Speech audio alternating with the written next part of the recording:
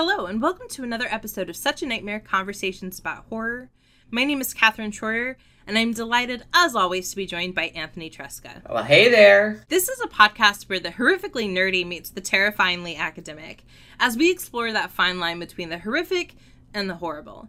Each episode looks at a specific horror text that is, for better or worse, giving us nightmares. And we are so thankful to have you join us today for our episode over 1989's A Nightmare on Elm Street, The Dream Child.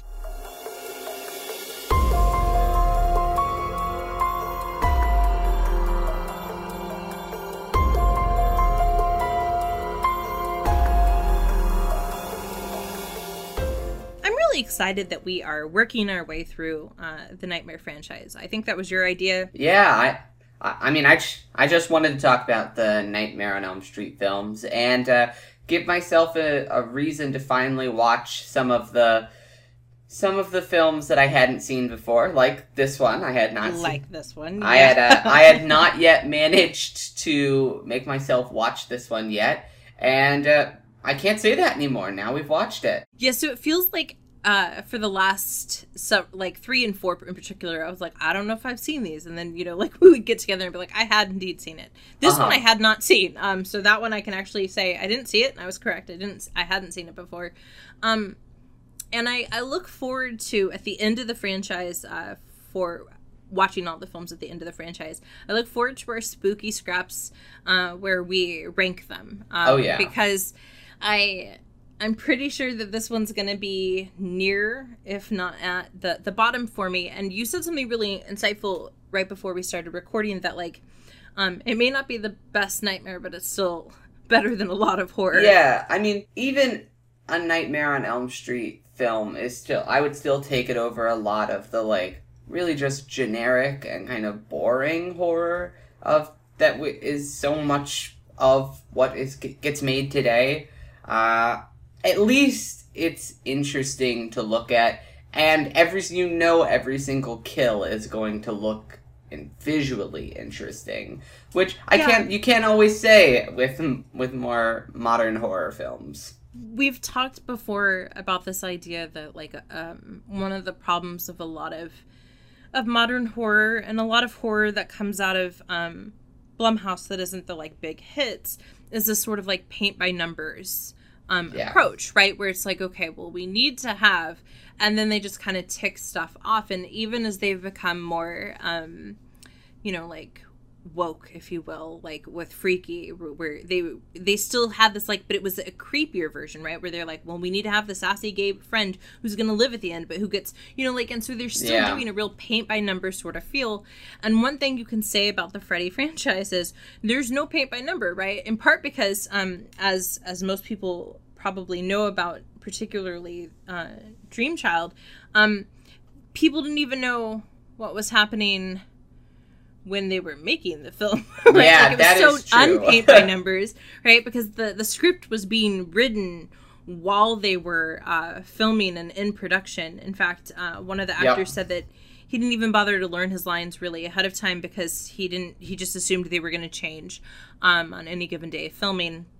And you can definitely feel that, I think, for worse in Dream Child, but also at the very least it means that they're not, again, doing that sort of paint by numbers feel. And the deaths in particular, I think, someone was like, but what if we went even crazier? And I think that that's one of the most endearing aspects of this franchise. Yeah, there are still, despite, as we will talk about, the story being just nonsensical and affirmative gobbledygook, the kills in here are still, they're following the trend of the better Nightmare films in that they're all kills that are specifically linked to the characters and their fears and their problems with their families. So that, in the very least, it always makes for entertaining and sometimes thought-provoking deaths, which is always a delight. No, I that was one thing I was very excited about in this film, because I do think that's what makes the deaths and the dream sequences more terrifying, right, is when they're not generic, but when they're things like, the issue of the food, and the eating disorder and the, parental just pressure. And then that sort of, where she's being fed like a baby. So then there's this like infantization of that character, right? That's a very terrifying death, even though it's not one of their more elaborate. It doesn't take nearly as much time as some death scenes. That was probably my favorite one, I think. Just because it was so thoroughly chilling, I think. Yes. That was the one where I think they used... Freddy doesn't have a ton of lines in that sequence. I think he only says like 2 or 3 things, but it's everything else that's going on that makes that sequence so terrifying. From just the parents in there, again, they're continuing the trend in Nightmare 5 that parents are bad. And they certainly are in this movie, and in that scene in particular. They're snotty, aristocratic party guests who are mocking Greta relentlessly. Yeah, the cinematography in that sequence is really good, because they use the cameras to create this really alienating effect. Mm-hmm. It's not a very big space, but it feels like that table kind of goes on forever. It feels like the quote adults in the room, right, are like peering down on us. Yeah. And it feels uncanny. It feels grotesque, and that's before Greta starts being force fed like a baby, right? Yeah. And so it almost doesn't work in that I'm not sure it quite makes sense in terms of like, did she fall asleep at the table? Like there's a couple of things that don't necessarily make logical sense in that sequence, but the impact of that particular death outweighs the rest of my concerns about it. Yeah, and the turning of Greta into that porcelain doll that she was carrying with her when she was mourning over Dan. In this scene, and then the callback with Greta in a later scene where Freddy just pushes her off when he's torturing Mark. Also, just a good callback, and I don't know, very chilling. It is, because as you said, this film continues a motif that we've seen through all the films, and that is that parents range from uninterested to downright terrible. Yeah. And through this one character of Greta, we kind of get to see a whole range of things, right? We get to see like what happens when you treat children like children when they're not really children anymore, when they're dealing with these big issues. Mm-hmm. You get to see, this idea of parents who craft their children as toys or dolls, right, for their own amusement.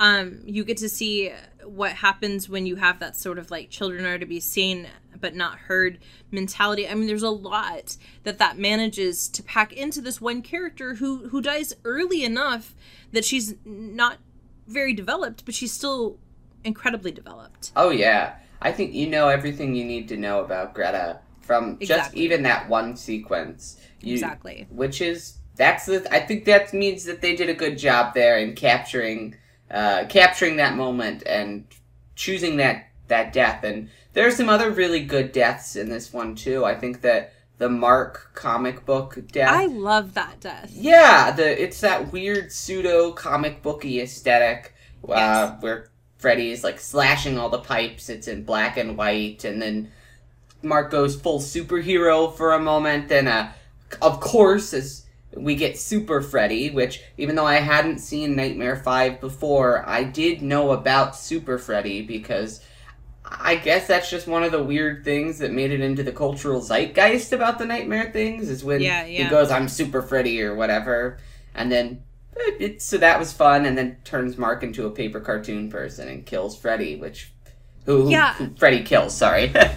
I think what I like, well, there's several things I like about that death scene. I like the fact that it has some really interesting special effects going on. That, like you said, it kind of has this fun play with a type of Freddy we haven't seen before.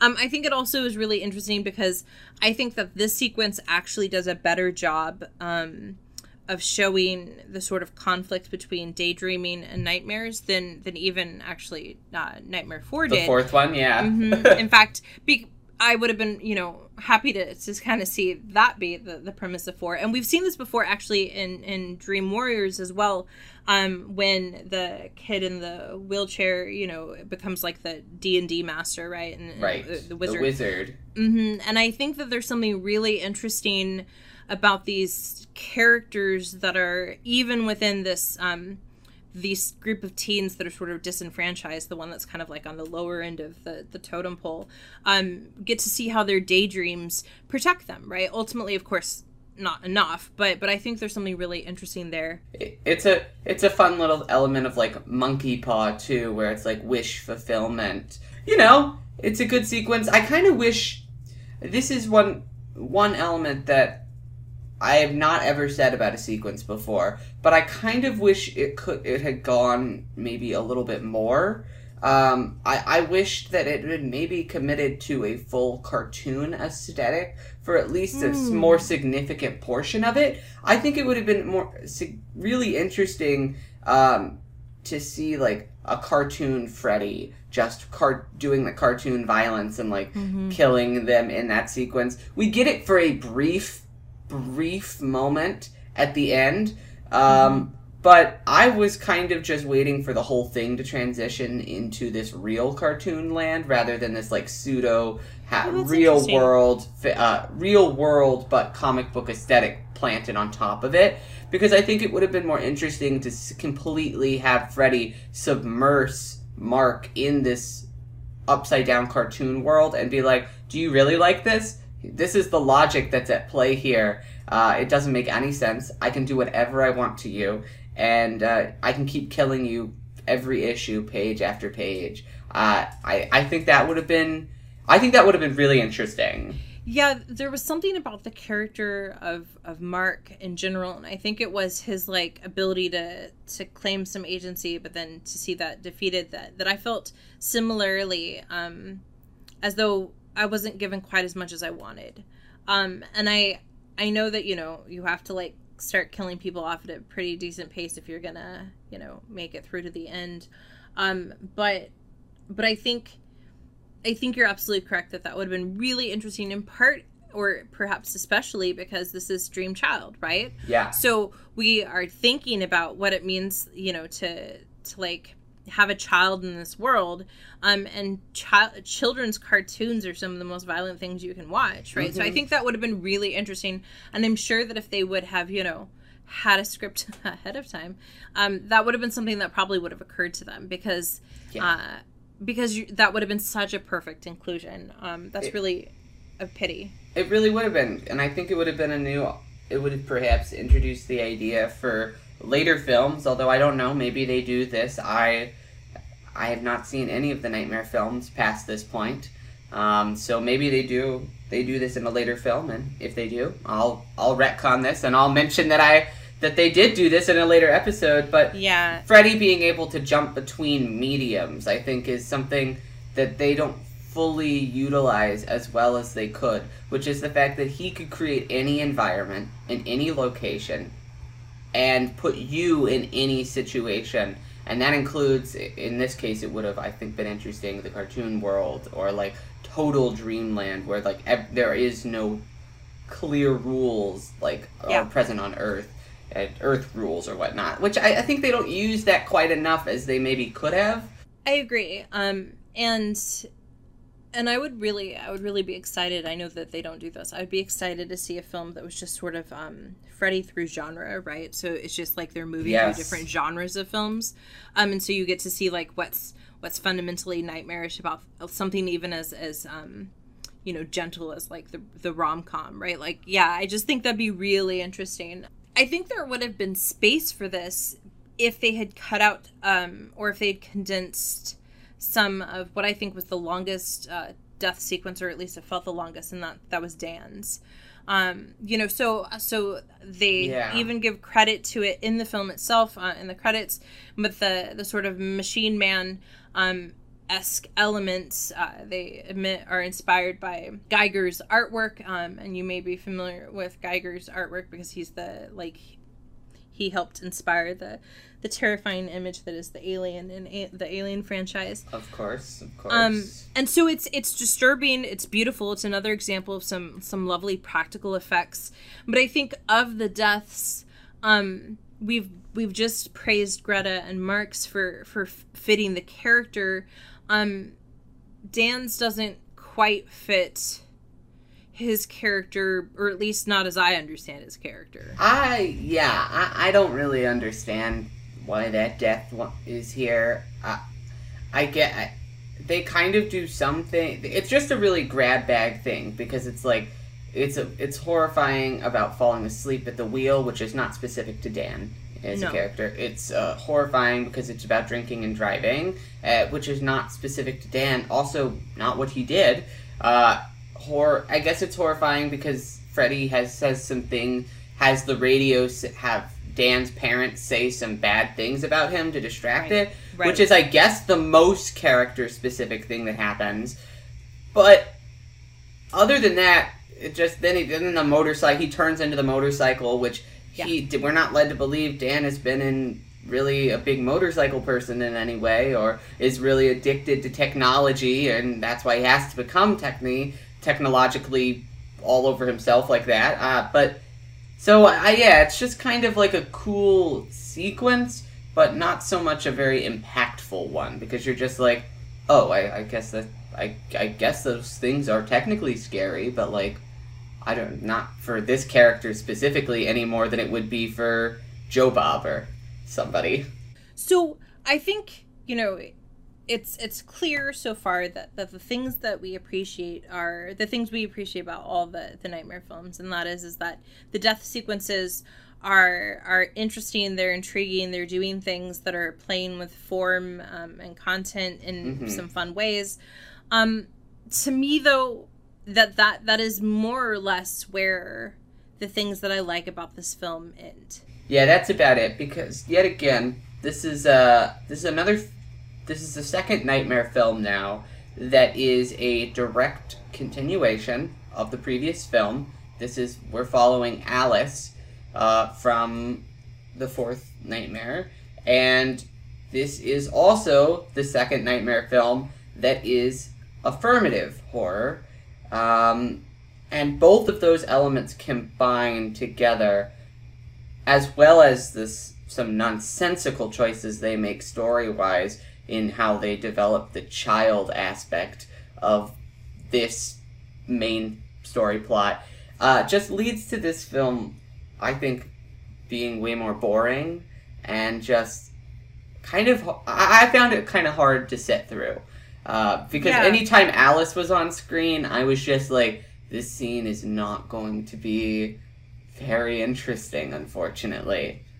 Yeah, so let's break this down. Let's start with the continuation, element. But let's start there. Because a lot of times, not always, but a lot of times when you have a film that is going to pick up and is going to bring back the same actors and the same characters, that's a win, right? Because a lot of times you can't guarantee that you're going to get them, and so then you have these sequels that you're like, how is this in the franchise, right? So oftentimes it's a win to have that continuation. However, in the Nightmare series, it's a real deficit. Yeah. And I think it's a real deficit in part because the whole thing that makes the Nightmare franchise work is the sort of serial nature of things, but also the sort of the fact that it is episodic in the same way that dreams are often episodic, right? It's a big thing that I think it allows it to be kind of more universal too. It's like everybody dreams, so why should we limit ourselves to the same small pool of people if everyone dreams, and in theory this could happen to everyone, which is something that I think works so beautifully about the first three Nightmare films. Is you get a very large range of people who dream and the various ways in which they dream, and why their particular version of that dream is so disturbing. But then in the fourth and fifth Nightmare, thus far, they're just doubling down on, it's only this small group of people who Freddy's really affecting and like traumatizing, which lowers the stakes quite a bit. than if it is like Freddy can go anywhere and torment anyone. Because you're just like, well, maybe he can do that, but for whatever reason, Freddy's got this weird fixation on this group of friends in this town here, and they're the only ones who his weird dreaming things really apply to. Right, and it's not even as direct or as explicit of a connection as with Nancy, right? Where at least he's like, okay, well, he's terrorizing the children of the people who directly, caused his death. It's like, well, these are just, like you said, the people he's fixated on. And I think the problem is that this is a franchise that says cause and effect doesn't have any bearing in this world, right? Causality is not something that should concern you because it's not going to make sense. Oh, except for the ways in which you're supposed to see this cause and effect relationship, right? Of continuing Alice's story. And I think one of the things that, and this is so silly for it to drive me this crazy, but one of the things that really drives me mad, is how long it takes Greta, Yvonne, and Mark to believe Alice, because all she has to do is say, remember how like 5 of our friends mysteriously died last year? Yep. Remember that? And they're like, oh yeah. And she's like, do you want to know why? Right? Like, there's this really weird way in which the film is asking us to remember the previous film, but the characters aren't remembering the previous film. Yeah, like, that's a great point. That is an absolutely fantastic point, because I kept waiting for Alice to drop her trump card, because I mean that is what that would be. It would be like, yeah, I can really easily explain this because this has happened before. And this has happened before. This is a thing that, like, is common, kind of seemed like common knowledge. But then all of a sudden, they were just like, no, we have, in the Nightmare films, all of our leading heroines haven't been believed, so we have to continue this. Rather than try a new formula where Alice, if we are establishing, as they had done in the previous film, that Alice is pretty competent, and people they were trustworthy, and people seem to believe her. But in this film, for no reason other than to have this element of disbelief and people teaming up against Alice, did it make sense? Now I get why the adults would team up against Alice. Sure. That makes total sense, and particularly why Dan's parents would be like, I'm trying to paint you as a crazy person so we can have your baby. Sure, all that makes sense. But why, filmmakers? Why would you not have her friends who believe her? It just doesn't. Yeah. It's an asinine choice. I think you hit the nail on the head in that part of the problem is we've seen this before, right? So it is interesting, I think, the first film in a franchise to have someone say, like, I don't know, that seems a little wackadoo. But you're absolutely correct. We are now in film 5, and that's been the premise of to varying degrees of the previous 4 films. At this point, we know it's true, right? Like, I think even in Nightmare on Elm Street, the 84 film, we could be like, well, maybe she's making this all up. It could turn out to be this, like, weird other thing, right? Yeah. But we know by now Freddy's real. This is going to happen. And it seems so silly. And it also seems silly that, like, in this timeline, her other friends could not have died all that long ago. No. Right? Because she's still in high school. And, like, how'd she make new friends so quickly? Where were these friends when the previous film happened? How come they didn't, like, at the graduation say, in memory of the people who randomly weirdly died? I just feel like if you're going to say that the past affects the future by continuing the film, you have to carry it through. And I felt like even Dan was like, I don't know, Alice, that seems pretty far-fetched. And it's like, are you kidding me? Were you not there for the previous film? Do you not remember it? It just felt like there was a weird amnesia that we even as the audience were supposed to adopt. But why would we? Yeah, I felt like the filmmakers were gaslighting us, because they were like, they both wanted us to remember the previous events of the film, but also so that they didn't have to work too hard to come up with a new story. They were like, we are not going to remember it, and we don't hold ourselves. We're going to treat this as if this is all new for the first time.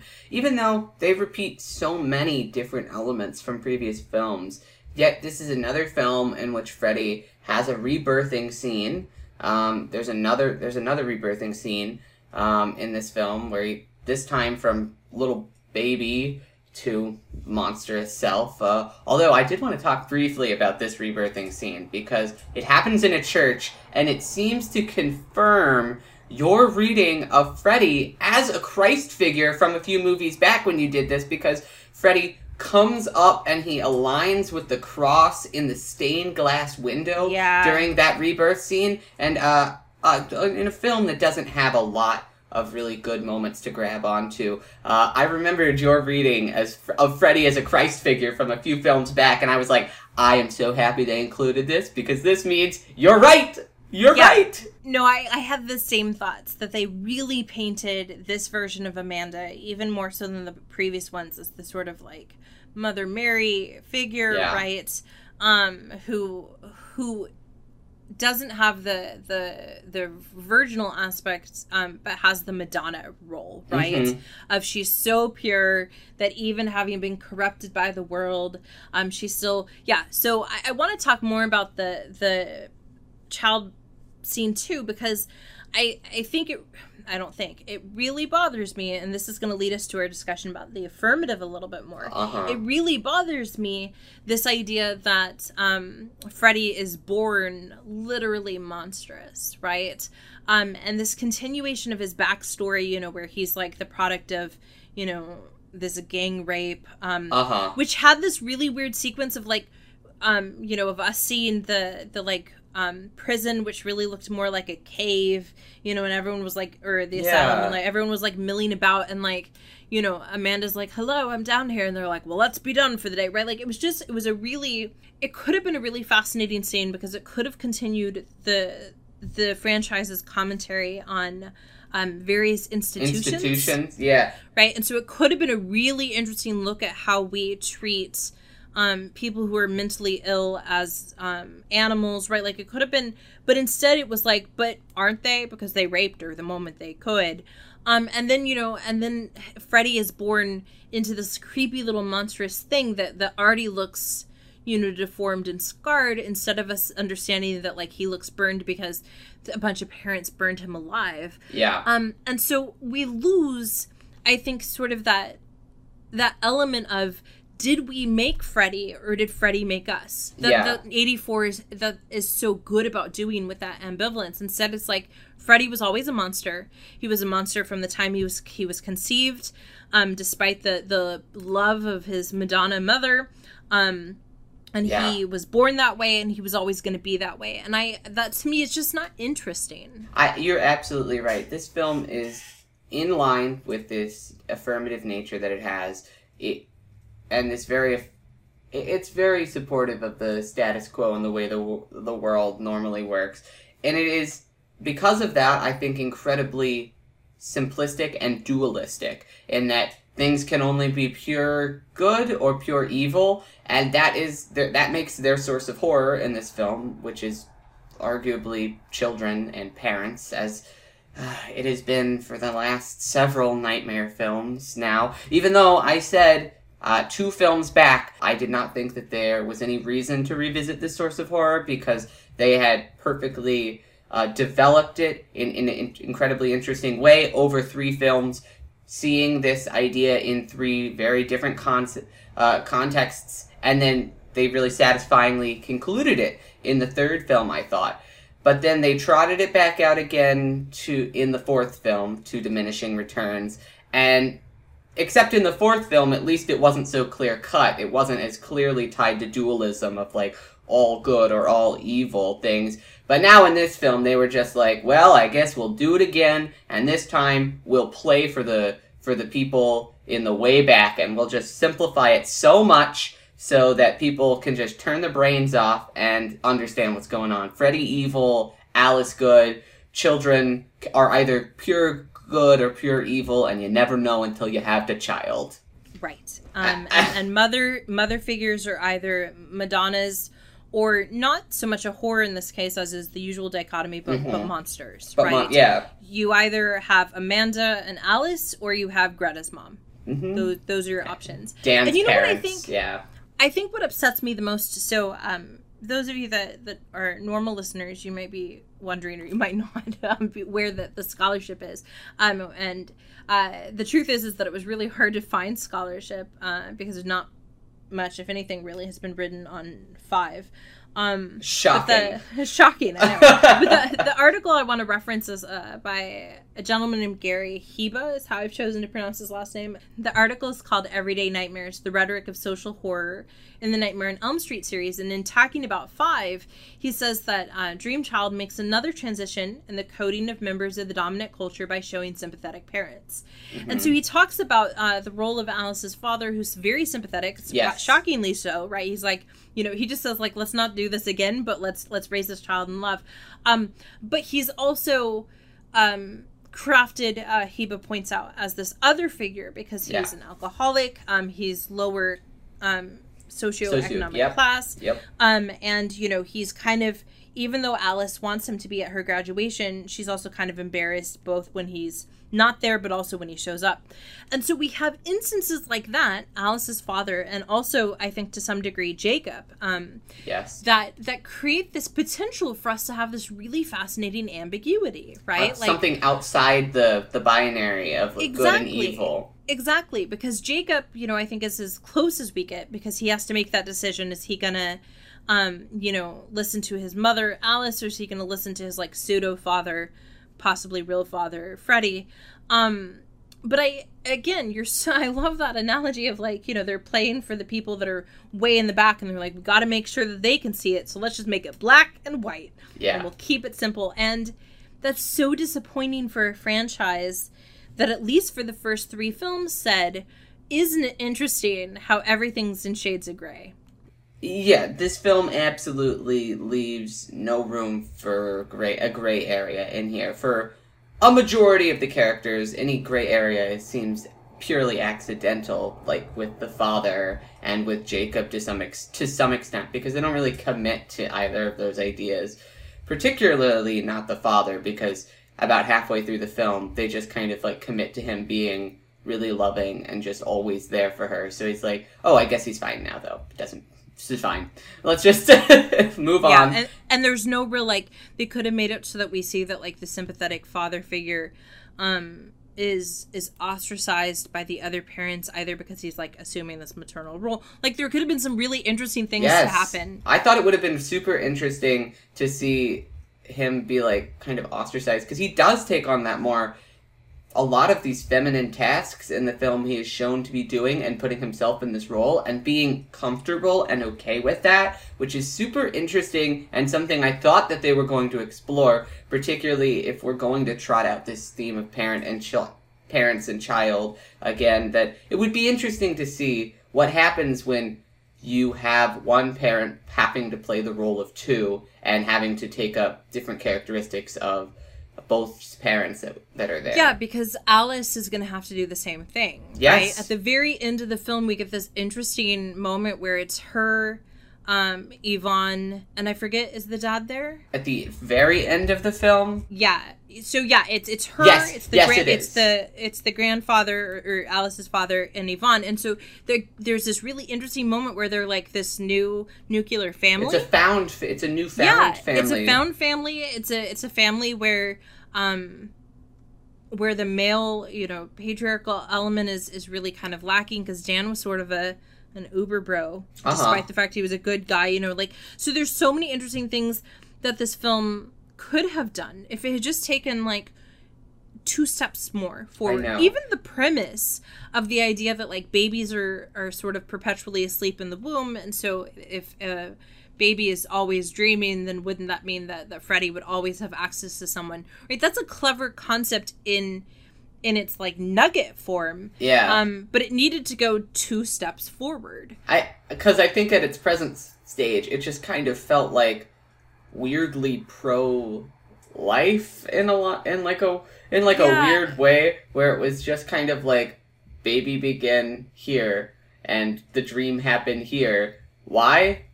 Because we need to make our plot work. Yeah, it was. I don't think it was, like, even subtly, right? It's no. It's a very pro-life film in that respect, whether or not they meant it to, I think you're right, is independent from what happened. Yeah. And that's just kind of like what this film does, right? Like, so some of the other films, we've talked about the fact that one of the interesting things that happens, even as early as the first film, is this critique of institutions, right? Mm-hmm. So in the first film, it's the institution of, like, the police force / patriarchy, right? Mm-hmm. And, you know, in the second, the school is a big element that's being sort of analyzed. In the third, it's the institution itself, the literal institution. And then in the fourth one, it's a little bit the school, although it's a lot not, right? Because the fourth one's beginning to shift things. But this film had so much, again, we're at the first film in the franchise where the characters are graduating high school and are being expected to sort of live in the world that has been crafted for them by the prior generations. And there's hints of it, right? Like, Greta doesn't really want to be a model, and Dan doesn't really want to play football. But, like, it would have been... But that's not enough, right?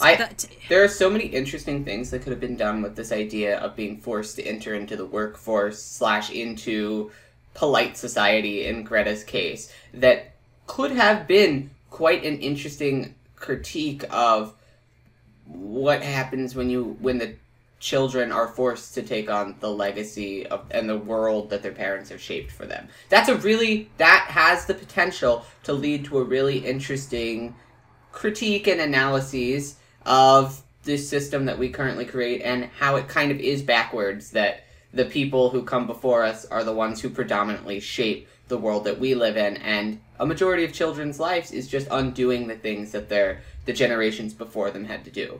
Now, obviously, all of that is just what we read into the film and like an idea that we had based on a couple of lines and scenes in this film, because that's not what this film is about. It's the first Nightmare film that I don't even really think attempts an institutional critique of any of the larger systems at be, which is just a real missed opportunity. It is. It would be really fascinating, I think. I would really enjoy seeing a new film in the franchise that does exactly that, right? It's them after they've graduated high school, or maybe after they've graduated college now, and they're entering into this workforce that feels like a nightmare, because it is, right? Like it's 9 to 5 and it's gray and monotone, and then like suddenly, and then that slowly shifts into, at first, this like daydream and everything feels lovely, and then they realize, but it's actually Freddy playing with them, and like I think that would just be so fascinating, but that's not what's really happening here, right? Instead, it's, they were trying to think, what could we do next? And then I think somebody probably stumbled upon in some reading, like in a newspaper, some tidbit that said like, hypothesis, babies dream in the womb, and they were like, yes, there's the idea. And they were like, who cares what else will happen? That's what the story's about. I think that must be like the origin story of this particular film, because it's the only thing that explains its lack of development in a franchise that every other film, to weaker extent, but like, has had this really like pointed message about the institutions that craft meaning. Mm-hmm. Yeah. It really doesn't even really do anything with this idea that we've seen throughout the franchise of, it's the weakest one in terms of what dreams actually mean and are supposed to represent and have anything. It doesn't really have anything to say about dreams anymore. It really is just like, it's back to that, how dualistic this film is. It's like dreams are either good or they're a nightmare. There's no gray area anymore, where we kind of get to see the gray area of the dreams. Like, sometimes things are scary, but then it's able to be okay because you're able to come out of it, or it's not okay, but it's like better than just all terrible and all bad. Dreams are yet again reduced to this binary. It's put on this binary in a way that the previous Nightmare films have never put dreams in. I think the best example of that point is the very last dream sequence in the 84 film, right? Where she exits the house and it's all sunny, and Nancy's mom is like, I'm so glad I quit the drink. And Nancy's like, me too, Mom. And then she sees all of her friends alive, and then we realize that she's still caught in the nightmare, right? And that's one of the most haunting dream sequences in that film, because it starts out with you thinking that it's a good dream, right? And we get to see how quickly a good dream can become a bad dream, and I would like to see more of that, right? I would like to see more of people thinking that they're caught in a good dream before realizing they're in a bad one, because that's really what this franchise is talking about when it comes to suburbia and the nuclear family and, these systems that seem like a good thing on the surface, but then end up being corrupt or broken underneath, right? Like, that's the premise of these earlier films, and I hope that because I also have not seen... I haven't seen 6. I've seen some of the other ones, but I haven't seen 6. I'm hoping that we'll get back there. I don't think we do, based on my knowledge of the other films, so I'm really hoping that only one film will get us there. But that's what this series, I think, deserves. Yeah, I even still, with all that said, as I said up at the top, despite having so many really just strong, guttural objections to this film, at least at the end of the day, it is more original and more fun than just a paint-by-numbers, really boring, dull horror flick. So you can at least take solace if you do decide to watch this film, or have seen it, I am able to recognize that there are some, just like, if you turn your brain off and don't think about it at all, and don't think about this as part of the larger franchise, how you could find some real enjoyment out of it. Because if you just grab onto the individual sequences, the nightmare sequences themselves, they are admittedly a hell of a lot of fun. Even when I'm like, maybe they could have gone further or done this just a little bit better, they're still fun. Robert Englund comes in again and he's really he's camping it up by this point. This is like exactly. Yeah, he knows who Freddy is, and he knows who he wants Freddy to be. And this is normally pejorative, but there's a sloppiness to the Nightmare franchise that is one of its greatest strengths, right? Yeah. Because they aren't trying to make it fit into this box, and sometimes, it's not even resembling a shape at all. But I think you're right that this film still gives you some entertaining kills. It gives you Robert Englund, which really, right there, is enough. And I'm excited to see where we go next. Yeah, me too.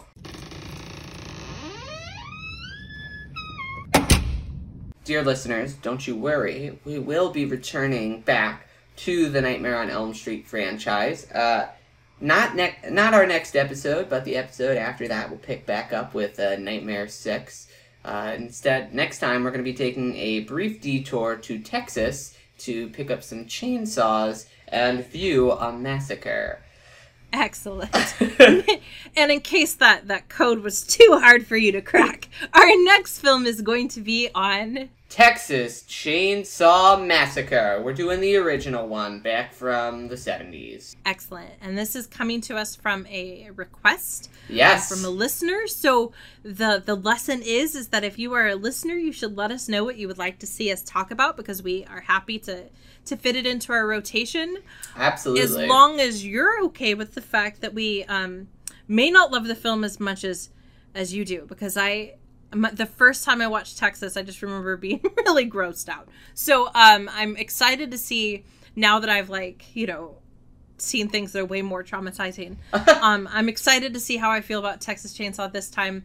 In the meantime, we will have a spooky scrap on Nightmare 5, where we're going to talk a little bit more about children and why it's not just Anthony and I, but the entire horror genre that thinks that they're creepy and gross. Yep. And so we hope that you check that out. Anthony, what else do they need to know?